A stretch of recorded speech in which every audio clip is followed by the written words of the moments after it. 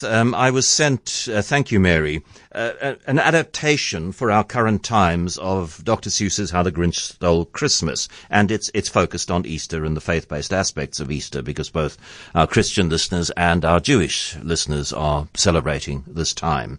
And it's called How the Virus Stole Easter by Christy Bother, with a nod to Dr. Seuss.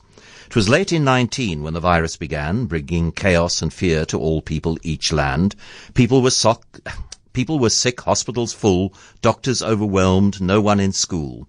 As winter gave way to the promise of spring, the virus raged on, touching peasant and king.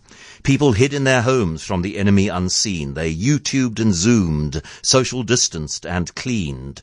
April approached and churches were closed. There won't be an Easter, the world supposed. There won't be church services and egg hunts out. No reason for new dresses when we can't go about. Holy Week started as bleak as the rest. The world was focused on masks and on tests. Easter can't happen this year, it proclaimed. Online and at home, it just won't be the same. Maunday, Thursday, Good Friday, the days came and went. The virus pressed on, it just would not relent.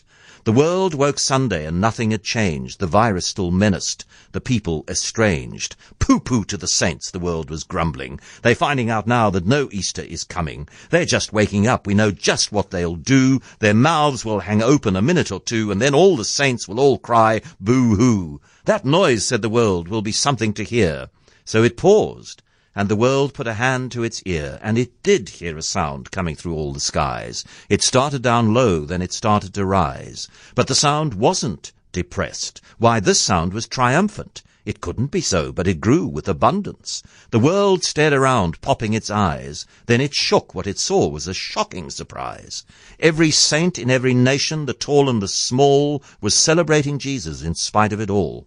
It hadn't stopped Easter from coming. It came. Somehow or other, it came just the same. And the world, with its life quite stuck in quarantine, stood puzzling and puzzling, just how can it be? It came without bonnets, it came without bunnies, it came without egg hunts, cantatas, or money. Then the world thought of something it hadn't before. Maybe Easter, it thought, doesn't come from a store. Maybe Easter, perhaps, means a little bit more.